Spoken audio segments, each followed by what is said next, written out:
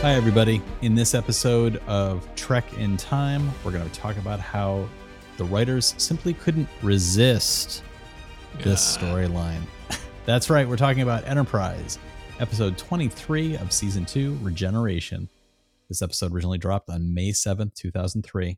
Welcome, everybody, to Trek in Time, where by now you should know we're taking a look at all of Star Trek in chronological order, and we're taking a look at how the world was at the time of the original broadcast. That means right now, it's still early days. We're still in Enterprise, but we're right at the edge of the end of season 2. Matt, can you believe it? I cannot believe it. I can't wait for season 3. Yeah, cannot wait for season 3. Looking forward to it. But right now, we're at the end of season 2, so we're still looking at what was going on in the world in mid-2003. This episode was on May 7th, 2003, so we're going to be talking about that. And who is the we doing this talking? Well, it's me. I'm Sean Farrell, blah, blah, blah. I'm a writer, blah, blah. I write some sci-fi. I write some stuff for kids. And with me is my brother, Matt. Matt is the guru and inquisitor behind the YouTube channel, Undecided with Matt Farrell, which takes a look at emerging tech and its impact on our lives. Matt, how are you doing? I'm doing pretty well. How about yourself? I'm doing okay, except for the fact I got a little tongue-tied there as I was trying to say YouTube. It's a lot harder to say that than it sounds. As usual, we like to start off our episodes with a little bit of commentary from the listeners. And Matt, do you have some comments that you wanted to share with us today? I do. From Cogenitor, which was the last episode we talked about, there was a comment from Robotrab saying, another great show, guys. You touched on a point that has always kind of bugged me, too. No one in Starfleet seems to get in trouble for their crimes. Officers have committed mutiny, disobeyed orders, stolen. Who even knows how much shuttlecraft, lied, cheated, even poisoned entire planets with no repercussions? About the only things a Starfleet officer gets in trouble for is joining the Maquis or going back in time. Right. And that was my big complaint. No ramifications. Tied to that was a comment from Deet Co. While I agree with Sean that the morality play is strong and stands on its own, I'm actually more in mind with Matt on this one. I consider the internal show ship with its crew as a consistent existing presence in this universe. If Trip doesn't suffer any actual consequence, why should he ever think about his own actions and how they'll reflect on his captain, crew, species? And he goes on about that. So it's like, once again, another comment about the lack of ramifications is a bit of a problem. Yeah. And then there was a comment from E-Boss. This could have easily been a Mayweather episode with him being the explorer for once. The Cogenitor character had little depth written into it to anthropomorphize it in this way. Trim's empathy is too quick and feels forced. It's just like you guys say. There is a delicate story here, but the shortcuts the episode takes kind of undermine it. Mm. Very good comments. I agree with the vision of it's important for there to be consistency within the episodes. I completely agree with that. That's one of the big things that we're going to be talking about as an ongoing presence in this podcast. One of the big things that we're both going to be talking about are consistency within the shows from episode to episode. And for me, if something is not consistent, I think that it can be balanced a bit if just the strength of the writing is good enough. So it's right. I think that's the balancing act that we were talking about last time. So I appreciate those comments. Those are really, really good for context in not only the episode, but what we're trying to do with this podcast. So yep. Thanks to everybody for weighing in. And what's that noise? Oh, Matt, it's a read alert. That can only mean one thing. It's time for you to get into the Wikipedia description. Unfortunately for you, it's a long one again this time. So best of luck. We're talking about regeneration, people. And that can only mean one thing. Get ready for some Borg. Regeneration is the 49th episode of the American science fiction television series Star Trek Enterprise, the 23rd episode of the second season. It first aired on May 7th, 2003 on the UPN network in the United States. Okay, we already established that being an American science. Okay, all right. Yeah. The episode was written by Mike Sussman and Phyllis Strong and was directed by David Livingston. It was a follow-up to the feature film Star Trek First Contact. Was it? Set in the 22nd century, the series follows the adventures of the first Starfleet starship Enterprise, registration NX-01. In this episode, I'm sorry, Keep going. You're going to have to feels take a like- deep breath.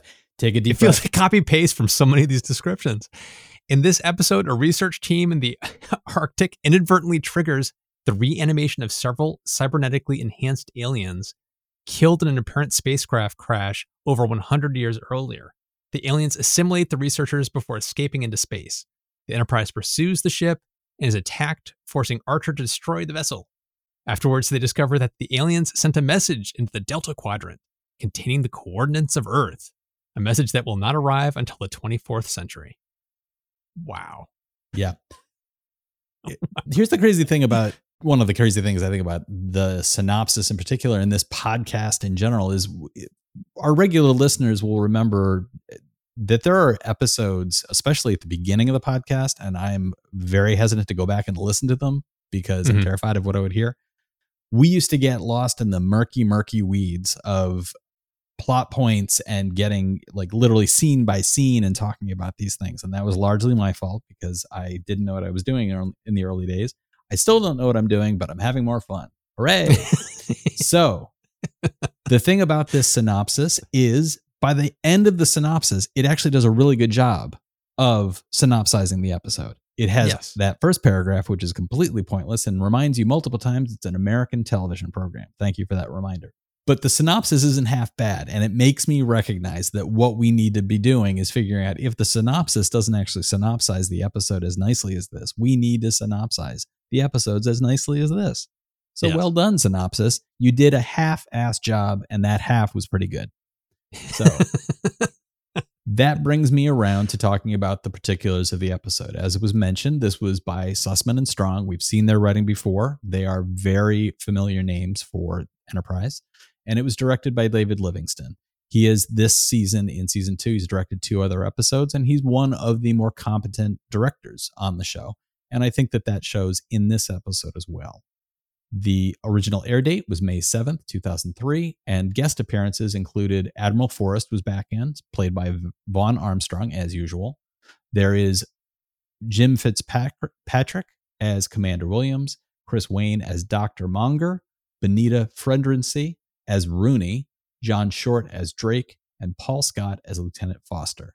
Most of these people appear, the trio of researchers appear at the front end of the episode and are very quickly dismissed as characters in the episode when we finally rejoin this action as it takes place on the ship when they go to Enterprise. As I mentioned, the air date was May 7th, 2003. So in a strange bit of coincidence, like we're kind of in time with that.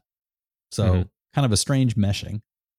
And if we had actually recorded this episode when we had originally intended to record it, we would have been recording it on or about the 7th. So very That's strange. Weird. Yeah.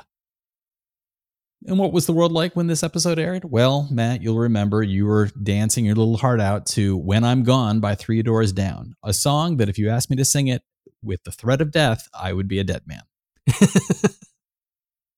In the movie theaters, well, Matt, you were lining up for X2 and you're saying, X2? What the heck is that? Well, we'll all remember that X2, also marketed as X-Men United and internationally as X-Men 2, because I guess internationally they decided not to be silly about what they named it.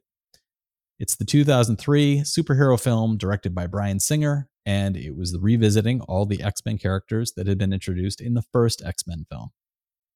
As everybody knows, I'm sure, this would include Patrick Stewart, Hugh Jackman, Ian McKellen, Halle Berry, Famke Janssen, James Marsden, yada, yada, yada, 1,000 different people. Yep. And all in all, it's a pretty good film. It made $85 million in its opening week. And on television, what were we watching? Well, Matt, you and I were watching Enterprise as well. Right along with us were 4 million other viewers. So a pretty steady pace for Enterprise at this point. But it was by no means leading the chase. It was up against shows like My Wife and Kids and George Lopez, which were getting about 9 million viewers. That's right, the primetime edition of Star Search, that show that Matthew and I do not believe actually happened. was also getting 9 million viewers. That 70s show and American Idol were getting 11 and 22 million viewers, respectively, on Fox. Dateline was pulling in 9 million on NBC. And Dawson's Creek, well, once again, we find out that Dawson's Creek has what it takes to beat up Enterprise. They had almost 5 million viewers. So Star Trek Enterprise was in last place for the week. The big winner for the week, though, was CSI, which had 25 million viewers on CBS. And in the news, the New York Times, here we go once again with looking back at old news, which is strange in its alignment with today's news. On May 7th, 2003, the New York Times included articles such as this one, The SARS Epidemic Frontline Research by Lawrence Altman. The death rate from SARS may be significantly higher than health officials had thought, up to 55% in people 60 and older, and up to 13.2% in younger people. The first major epidemiological study of the disease suggests. Mortality rates are bound to change somewhat as an epidemic continues, but unless the numbers fall drastically, SARS could be among infectious diseases with the highest death rates. Until now, fatality rates reported by the World Health Organization had ranged from 2% when the epidemic first detected in March to 7.2%. So here we were in 2003 talking about this little known disease family called SARS, which could potentially have a larger impact. And it's good to know that we were paying attention and we prepared accordingly. We were prepared for a pandemic. Yeah. That's right. Oh boy. So we'll leave the news and the TV shows and the movies behind, and we'll jump into the 22nd century on March 1st, 2153, when a team of researchers goes to the Arctic Circle. Now, Matt, I am going to jump into a couple of questions for you because based on your reading of the synopsis, I wonder if something was lost on you. Did you pick up on the fact that this was a continuation of First Contact? No, I did not. See, that's one of my major complaints about this episode. We start with a story that's in the Arctic Circle with characters we do not know. And which is a problem I've complained about before. We end up with what looks very much like an homage to John Carpenter's The Thing. That was my first note I wrote myself was The Thing. Exclamation mark. So in the first few minutes of this episode, I am left with, well, I know what they are seeing and they do not. And these are not characters I care about. Mm-hmm. So I right out of the gate was in the midst of this ain't good because these are not characters we care about. This is not like we're seeing Trip and Archer on an ice planet finding a bunch of Borg and starting to thaw them out and not knowing what they're doing. This is complete strangers doing something that we as the audience members know is not a good idea. Mm-hmm. It struck me that you don't want your audience knowing everything ahead of your protagonists. Yep. Because you suck every bit of tension out of the proverbial room. And in this case, it was the Arctic tents that they were using. I found all the sort of future Arctic exploration, sci-tech babble fine. I found like their equipment, their ship that they had brought with them to do all this stuff. The fact that they were there, not as part of Starfleet, but in conjunction with Starfleet, fine. All of that was literally just, well, this is fine. But it really made me think they were starting the episode in the wrong place. What did you think? I completely agree. It was, I can't remember how long the opening was. It felt like it went on forever. And it was like, this has no relation to anything with the Enterprise at all. And it was nothing new because once again, they're using something that we're so familiar with as Star Trek fans. It was like, it's Borg. All these people are going to die. They're going to become Borg. And then this bad stuff is going to happen because Borg. And it was just, there was really nothing to it. So for me, there was no tension. There was no interest. It didn't hook me. And the fact that it felt like the movie The Thing to me, I also wrote a note to myself saying, in general in the episode, I kind of like this, but it feels a little like fan fiction. Mm-hmm. like, what if Star Trek met the Thing? And it was like, it didn't, nothing was really clicking, but there were elements of the episode that I did like, but in general, I thought it was kind of it was off just because of the way they set it up. Yeah. It made me feel like I was of two minds at once. It made me feel a little bit out of my own head because I found myself thinking, well, I either want more of this Thing homage. I want this all to be what it was, a bunch of scientists on the planet doing this, and make it literally just a bottle episode. If you're going to be that bold as to tell a story about humans in the 22nd century interacting with the Borg, be that bold to do that. Leave the Enterprise out of it and just make it about some set of humans scrambling to survive against them, and literally make a fan fiction episode. Or you got to lop it off and you've got to just jump to, could this episode have worked? And I'm asking you this legitimately. Do you think this episode could have worked if it had started with the Enterprise getting communication from Earth saying something weird just happened in the Arctic Circle? A team of researchers went missing and we think we tracked their ship leaving the system and heading toward you. Can you intercept? Do you think that as a beginning, as an opening tease, could have worked better than what was in the show? It would have, but at the same time, as soon as you start to give any kind of hint as to what's going on, because this is a villain from the series that is so well known, it would immediately be popping that balloon of tension. Like, there's no way around it. And for me, the other side of it is, this is the problem when you mess with time in a kind of show.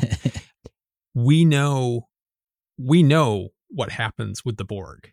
We know before the show has even aired its first episode what happens to the Borg. Yeah. So the fact that they're using this as tension, Borg, what's going to happen? It's like, yeah, we know nothing's going to happen because every show that came after this in the timeline has dealt with the Borg and has existed. Which, to jump to the end of this episode, that whole, from the description where it's like, the signal was sent to the Delta Quadrant and it's going to be to the 24th century, blah, blah, blah. My first thought was, and I wrote this down, of this completely undercuts the Next Generation setup of the Borg. Yes. Because Q is the one that introduces humanity to the Borg. He throws the Enterprise into the Delta Quadrant. They meet the Borg. I remember Guinan saying something like, they're not supposed to meet them yet. And everything goes back. And it's like, okay, now the Borg knows humanity exists and they're coming for you.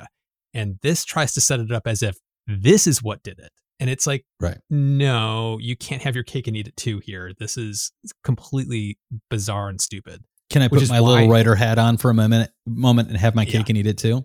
Oh boy. Without going too hip deep into the series Picard, one of the things that Trek is now toying with are things about motivations of Q. Yep. And you could take the tack of saying, if the Enterprise had not been thrown as far as they were to actually meet the Borg conceivably could have shown up at Earth totally unexpected. And because of how they operated, immediately been able to subjugate Earth.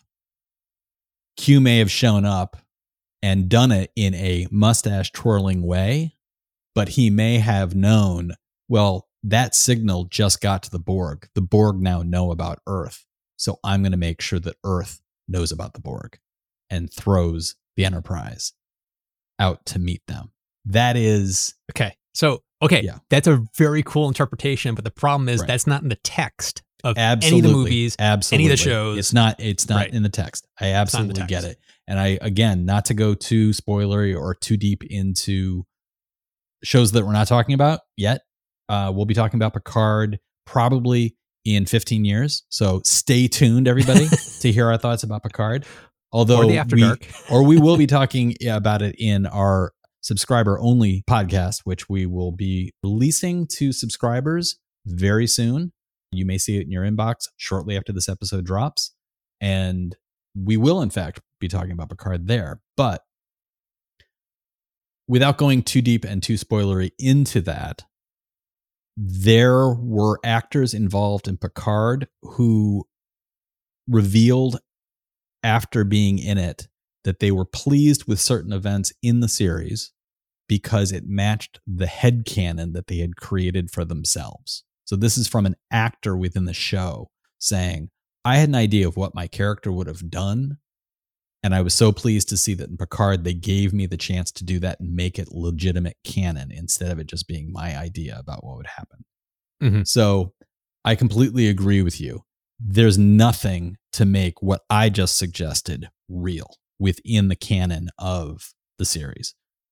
I think this episode does that again and again and again in a way that undermines the value of this episode. Mm-hmm.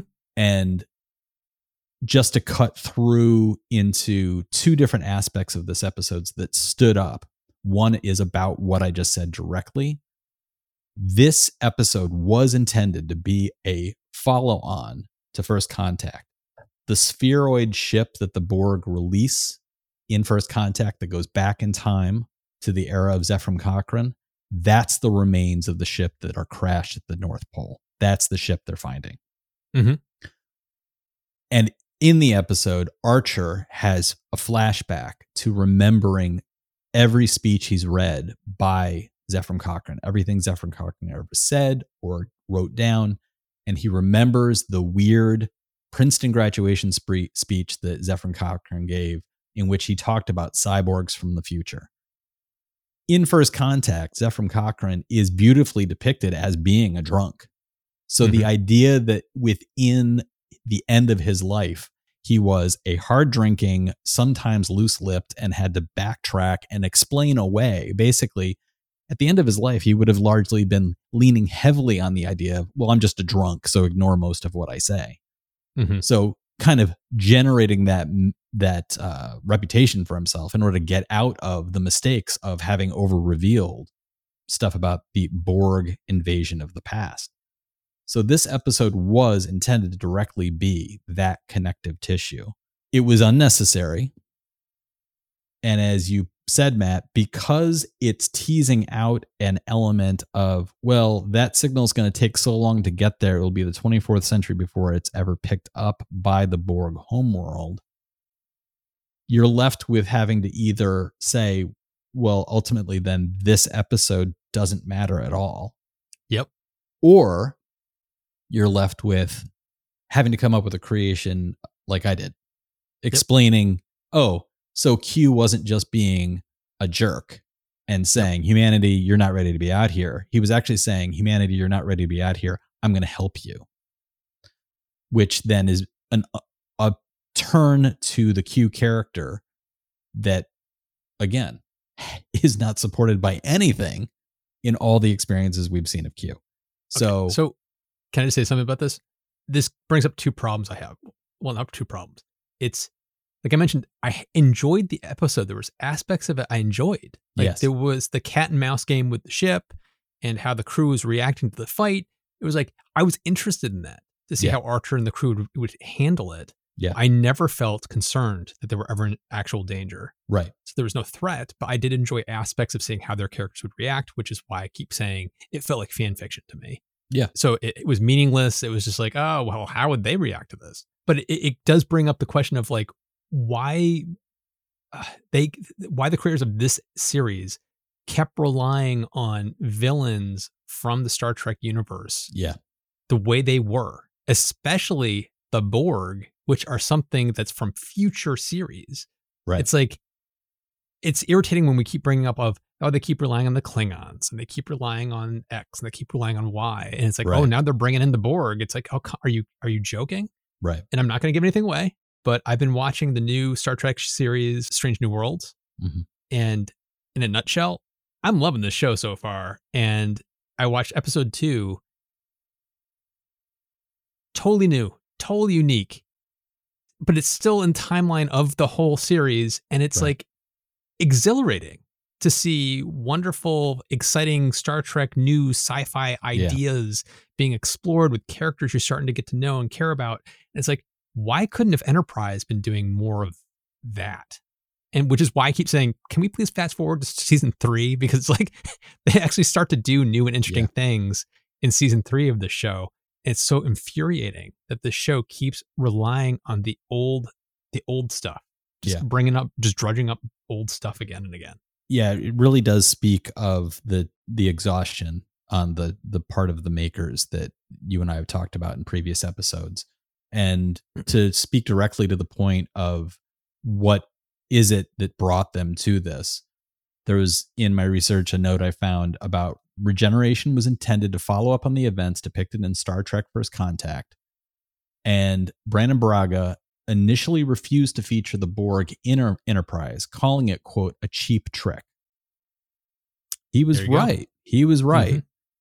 However, he agreed to them appearing in Regeneration when it was suggested, saying that this was such a great concept, he couldn't resist it.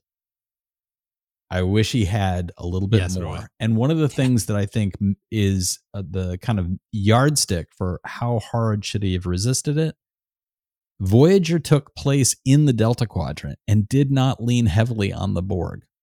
It had a Borg character, but it didn't over-rely on the Borg as the threat constantly. And to show this as an element of Enterprise really did feel like a cheap trick.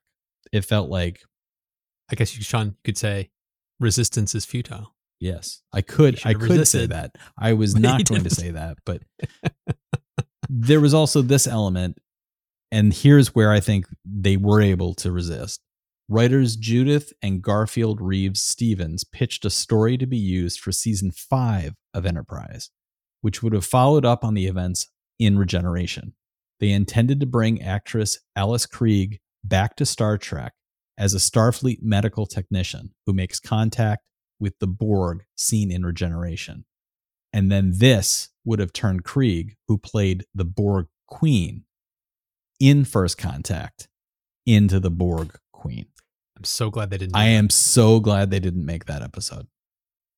Mm-hmm. I think it would have been fan service that would have been both completely unnecessary and would have just been so lazy. It would have just been such a lazy fan fiction-y moment. A couple of details about the episode that don't stand out in any way, shape, or form. The Arctic explorers, the researchers, one of them is a woman. This was, in fact, Billingsley, Dr. Phlox, his wife. And when she auditioned for the part, everybody who knew that she was his wife stayed out of the room. So she went through the audition process and got cast in the show completely on her own merits. But I do love the fact that Billingsley suggested more than once that she should play all of his wives in the show. I thought that was a neat little footnote to her being there. Ultimately, the thing in this episode that stood out as, for me, the most interesting component was Phlox's fighting of the infection. Yeah. Of the nanites.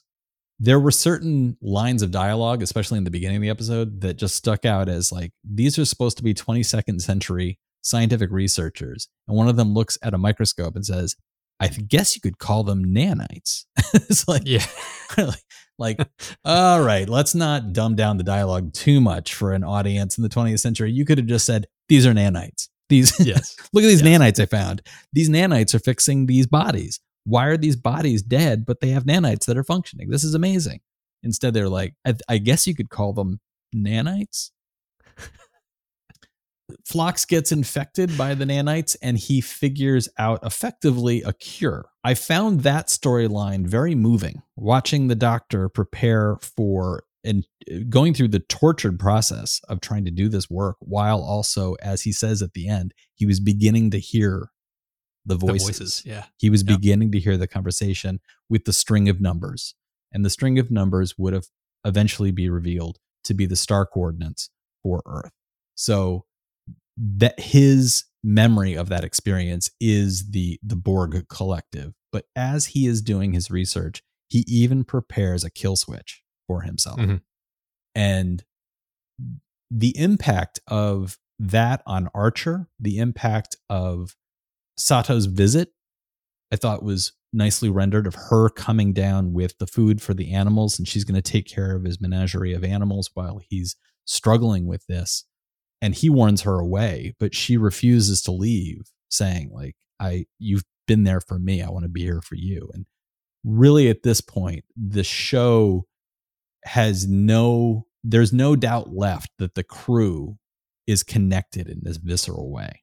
And it's really a very positive set of scenes when the people that care about Phlox are revealing their concern, and Archer's near refusal to say, like, we're not going to kill you. And Phlox saying, there's no other option. And he's absolutely right. And within the context of the episode, I really liked all of that. Within the context of Star Trek, it goes back to something you pointed out. Everything that happened here undermines the Enterprise D's inability to recognize who these aliens are. Exactly. Because now it would be on record. They would have be on record. They evidence, would have it would be all the stuff. They would have a solution. Okay, we've got Locutus. Put him in the chamber and blast him with Omicron radiation, and that will free Picard from being a Borg. Instead, what we know is that Data has to plug himself into the collective and communicate through Picard to, like, this episode simultaneously does something very cool and something really bad. Yeah. It undermines it's fan the fiction. entire series. It's fan fiction. Yeah. That's all it is. So at the end, we're left with a well-made fan film. And I give them props for reusing old sets. They pulled stuff out of mothballs that had been used most recently in Voyager in order to Borgify the Enterprise. I thought, as Matt mentioned, some of the tension out of how will they deal with this, I thought some of that was clever. I thought that there were elements of the Borgification of the Enterprise, Trip having to undo, as he called it, all this garbage, get this garbage out of here in order to bring the ship back to how it's supposed to be. That was interesting. And one aspect that I thought really stood out as this is something that is actually, from a filmmaking perspective, really cool that they did this.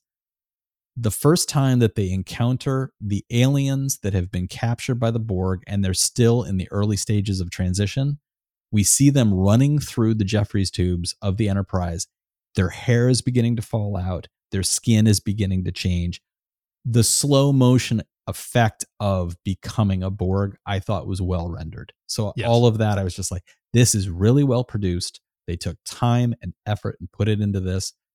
And the shots of the Arctic crash site of the Borg ship, I even thought, this does what it's supposed to do. It's evocative of that Borg ship from First Contact.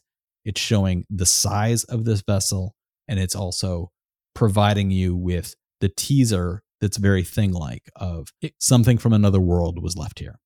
It would have, to go back to what you said in the very beginning, this episode might have actually worked better if it had no connection to the Enterprise at all.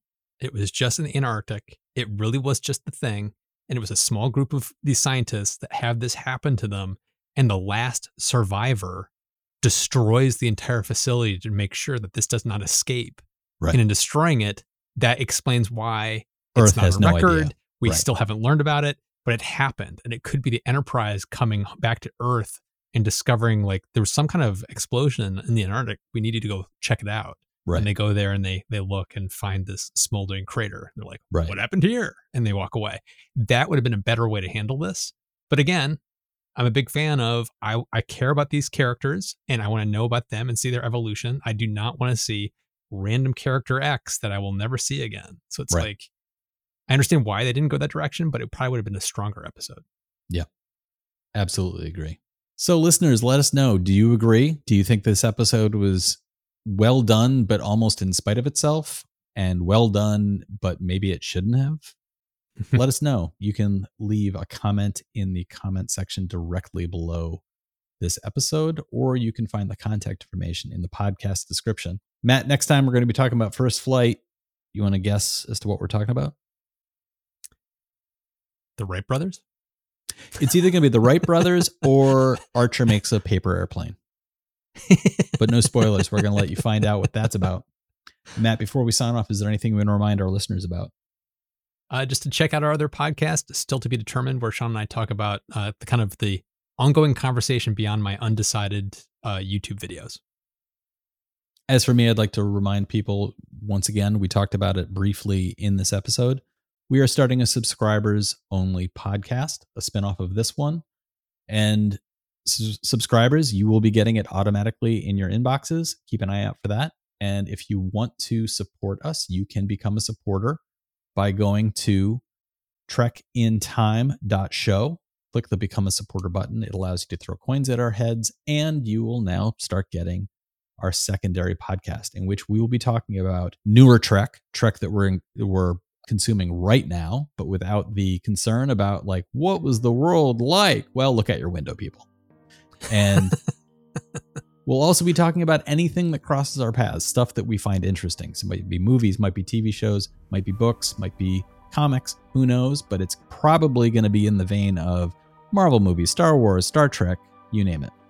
Yep. So subscribers, I hope you enjoy that. All of that is coming your way. Don't forget to leave a review on Apple or Google or Spotify or wherever you found this podcast. You can subscribe and leave a review, share us with your friends. All of that really does help the channel. Thank you so much for listening, everybody, and we'll talk to you next time.